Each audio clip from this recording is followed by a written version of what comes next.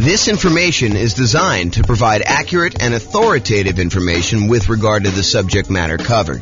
It is offered with the understanding that the presenters are not engaged in rendering legal, accounting, or other professional services. If legal advice or other expert advice is required, the services of a competent professional should be sought.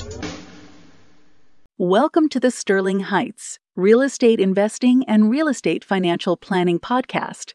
Learn all about investing in real estate in Sterling Heights, Michigan, with a combination of real estate financial planning and modeling with numbers specific to Sterling Heights, plus syndicated, more generalized recordings of live and pre-recorded real estate investing classes.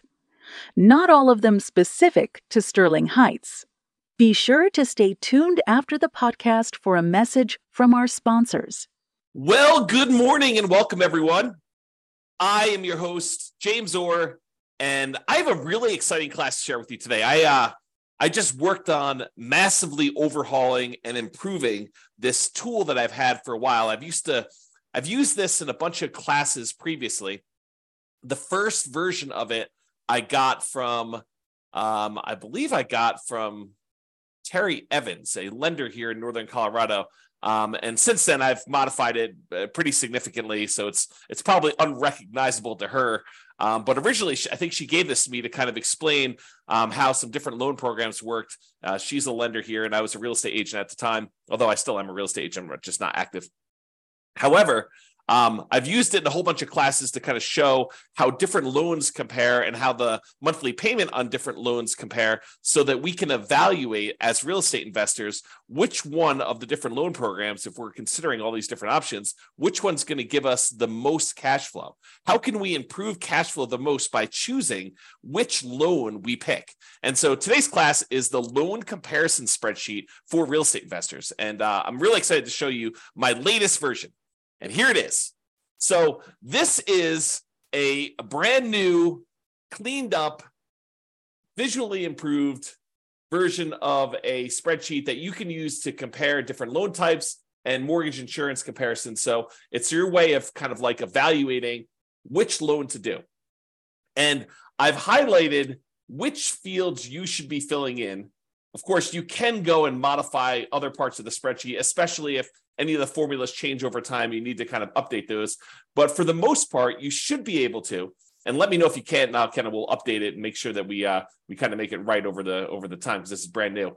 But you should be able to just update these fields, the ones that are highlighted in bright red, and be able to modify it. So let me walk you through what's going on here so that you can understand why this is powerful. And then I'll show you some of the outputs that you can do.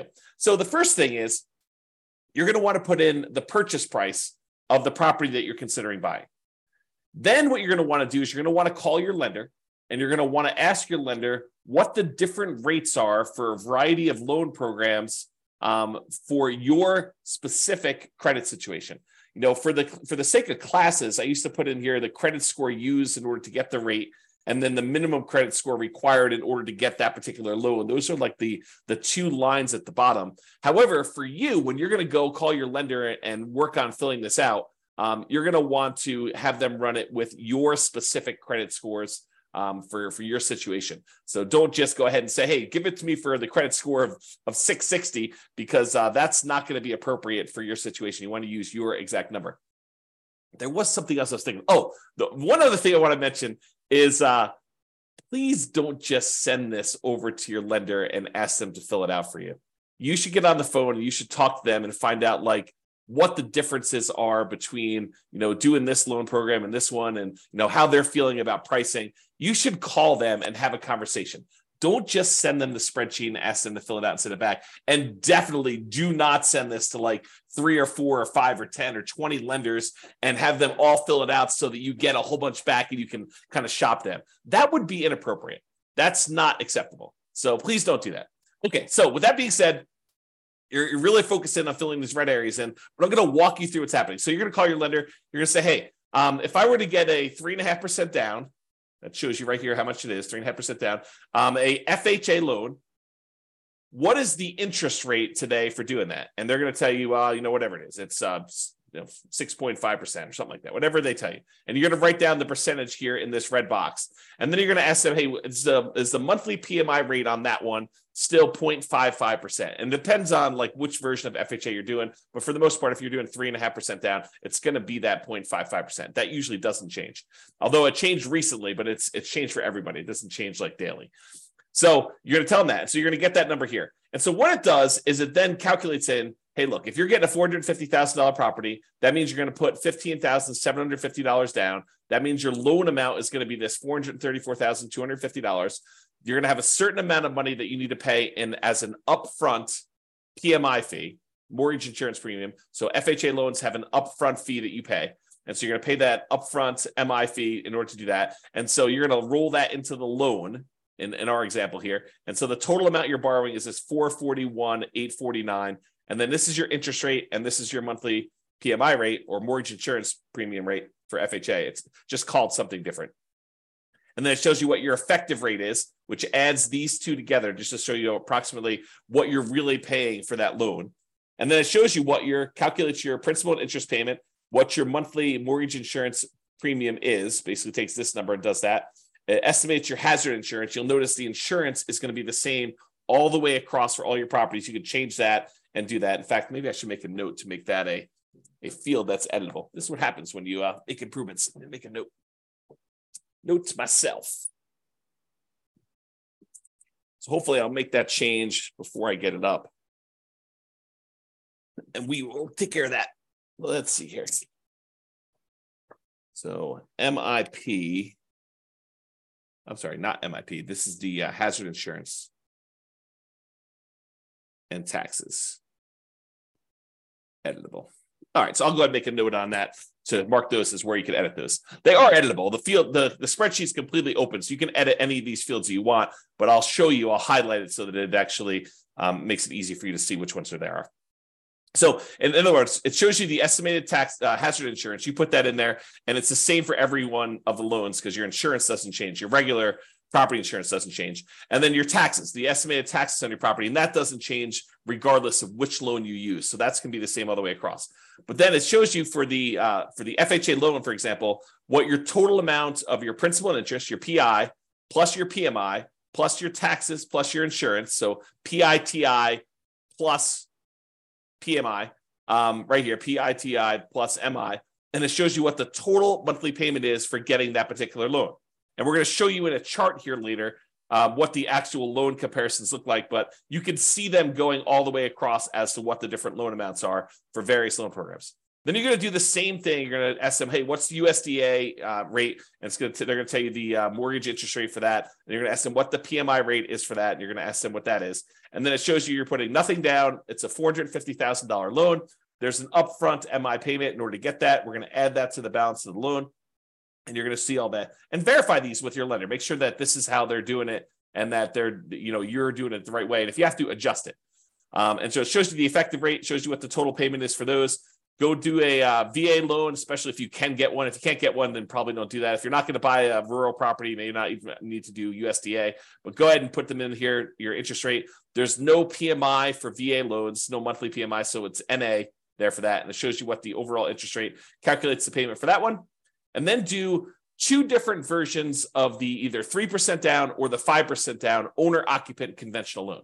So we're going to do a whole bunch of different conventional loans. We're going to do 4 different ones for owner-occupant, 3% down, 5% down, and then we're going to do one where the lender pays the PMI or where you pay it monthly. And then the 5% down, we're going to do one where you pay the PMI and the lender pays the PMI. And then we're going to do all of the non-owner-occupant investment versions, like a 15% down one with PMI, 20%, 25%, 30%, and 40% down, just so you can see the loan programs. Now, if you're in a situation where you're like, look, I can only get one loan, like I only qualify for FHA and I only have 3.5% down, I can't even qualify for a 3% down conventional, maybe you don't need to do this spreadsheet. But if you're someone who has a lot of options, you've got great credit, you've got a large down payment, you could either do the nomad strategy, you could do your kind of like investing strategy, and you're trying to figure out like, which way should I go in order to optimize? This is a great tool to help you make that decision. If you can only do one loan, filling this thing out is overkill.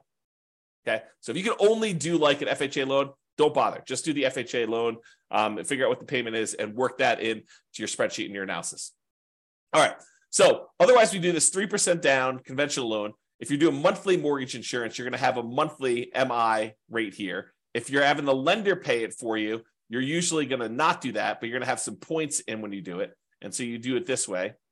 And then your monthly MI right here, 0.4, and then the lender pay PMI, you're not going to have one here. If you're doing a 15% down investor loan, non-owner occupant, you're going to have PMI because you're putting less than that down, and you're going to put an interest rate in here for that. So you're going to have both these in this case. All these other ones, because you're putting at least 20% down, you don't have any PMI. So PMI is gone on all those. Then I usually make notes. Sometimes a lender will tell you, hey, look, I don't have a par rate for this. I don't have one where you don't pay any points. And so in those cases, they will tell you have to pay 2 points in order to get this rate. You're not able to get a rate where you don't pay points. And so you can put in notes here just to say, hey, how much the points are, just so you can see it. It doesn't get factored into any of the calculations because this doesn't include like closing costs per se. It's only calculating like PMI on your loan and your monthly payment. So I want to make a note though to remind myself, hey, this thing costs money in order to get this rate. And so it's not quite apples to apples when we do our comparison. All right. And you'll notice this one says par, showing you that they didn't require points on any of those, which is pretty normal for me. But I added this just to kind of be able to have a spot for putting notes in. Okay. So then it calculates all the payments on those. Now, what I'm going to show you next is this takes this particular table, all the inputs that you had here in order to do this, and it shows you the relative sizes of the monthly payment. Okay. So if you had a property, a single property that you were considering buying, and you use any one of these different loans, this would be your monthly payment on the property, and the income on the property would be the same no matter which one you did. So any ones that are lower here are going to improve cash flow by that amount. So for example, we look over here at FHA, and we can see the FHA loan is whatever this happens to be. We can look back here at the table, $29,335.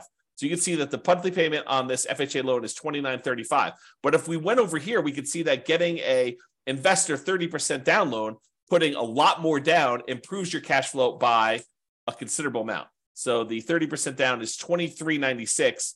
So it's like $600.60 or so better for you to put 30% down. But there's some that are super interesting. For example, you might be thinking to yourself, hey, what is the difference in monthly payment between putting, 5% down where I'm paying monthly PMI, this kind of orange one here, I think is that one. This is FHA, this is USDA, this is VA, this is the 3% down pair, this is the 5% down pair. So this is 5% down where you are, this is the 5% down where you are paying the monthly PMI. How does that compare to buying a property with 15% down? So this is the 15% down loan.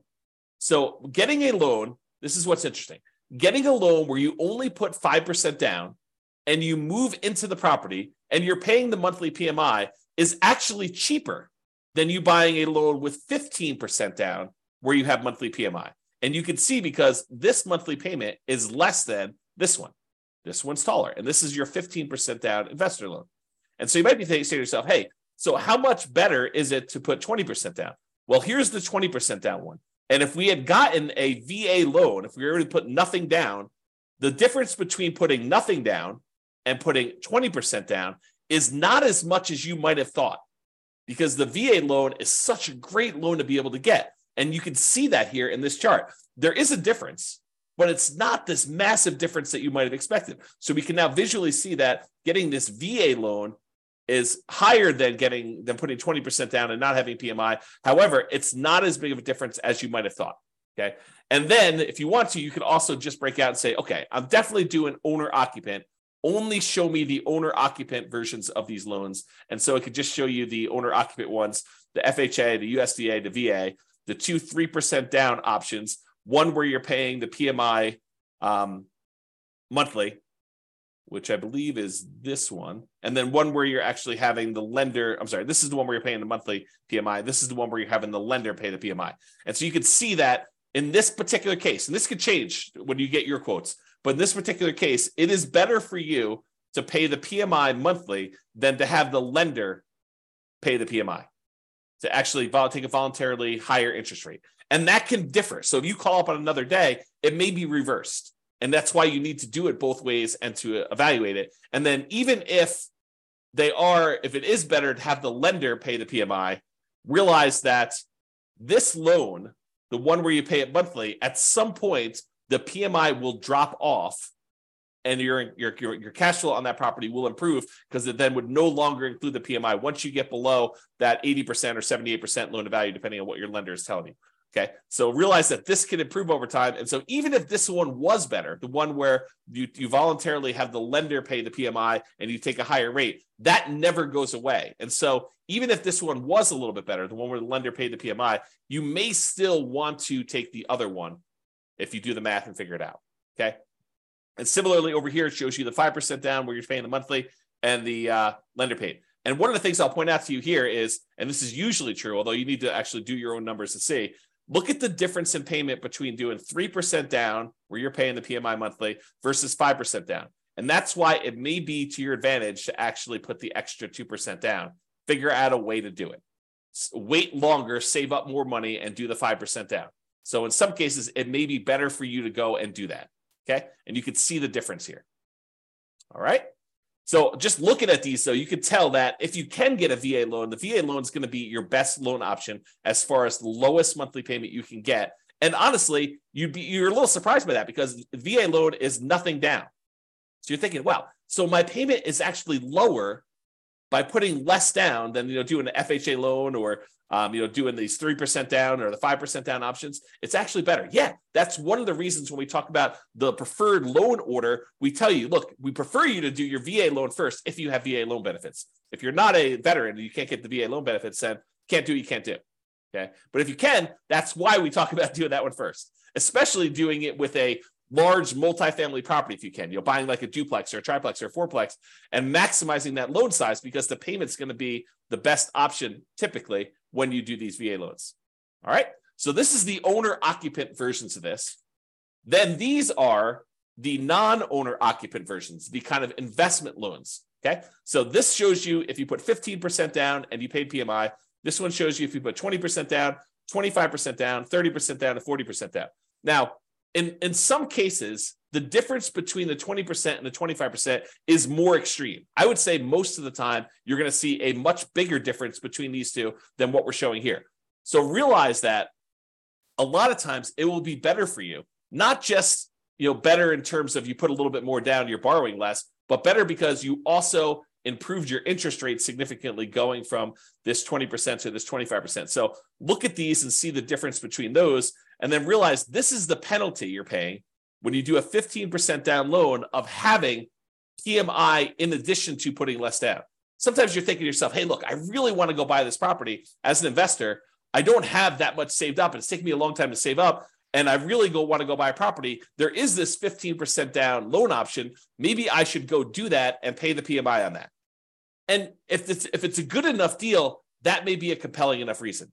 However, if the deal is not amazing, if it's just any old deal, maybe you continue to save up until either you find an amazing deal and you decide, okay, it's worth it to take this penalty, the difference in the monthly payments, in order to acquire this particular deal at a huge discount, or it's a really good property in a really good location that's going to have really good long-term appreciation and cash flow improving economics. Like you could think about those things if you're willing to take this sort of penalty. Otherwise, you may want to continue saving up until you get at least 20% down so that you can forego paying that monthly PMI on the 15% down option.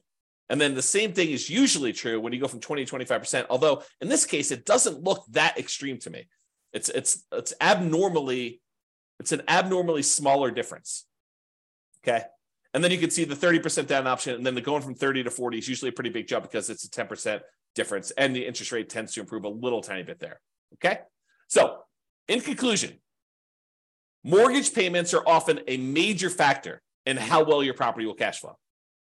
But it's not just the mortgage interest rate, but also the down payment amount, how much percentage you're putting down, and the PMI that you might or might not have, depending on which loan option you choose, and how that PMI is taken, whether you choose to do monthly PMI or you choose to have the lender pay the PMI. So all of those things can factor what your monthly payment is. And so that's why using something like this loan comparison spreadsheet, this brand new loan comparison spreadsheet that we've got, to be able to enter in all the different numbers, especially if you've got wide open options of, I might do an owner occupant, like doing nomad or house hacking, or I could also save up more and do this, conventional non-owner occupant investment property purchase where you're doing that. Or if you're only going to do one of the owner occupants, maybe fill out only half the spreadsheet and just compare those. Or if you're only going to do a non-owner occupant investment property purchase, maybe only fill out these ones over here and then only look at the chart for either the owner occupant options or the investor options. Okay. That's all I got for you. Any final questions before I let you all go? Thank you all for coming on. I do appreciate it. Otherwise, I will get this up there and I'll make that correction to the spreadsheet and I will get it posted up. I'll put a link in the show notes if you're listening to this on a podcast, or if you're listening to it on the video thing, I'll put a link there too. All right. Doesn't look like there's any questions. I appreciate you all for coming on. Thank you so much. Good to see you, Tony. I will talk to you all soon. Bye for now. With home prices up, mortgage interest rates up, and rents up but not quite enough to counteract the higher prices and interest rates, cash flow on rental properties in Sterling Heights is harder than ever. Book a call with the Real Estate Financial Planner to apply our proprietary 88 strategies to improve cash flow on your rentals. See the show notes for a link to schedule your call and improve your cash flow today. If you're a real estate agent, lender, or professional in Sterling Heights that wants to help our real estate investor listeners, consider reaching out to learn about collaboration opportunities with this podcast. We'd love to add more value to our listeners by having you assist our investors buy, sell, and finance their real estate investments. See the show notes to schedule a call to discuss collaboration opportunities.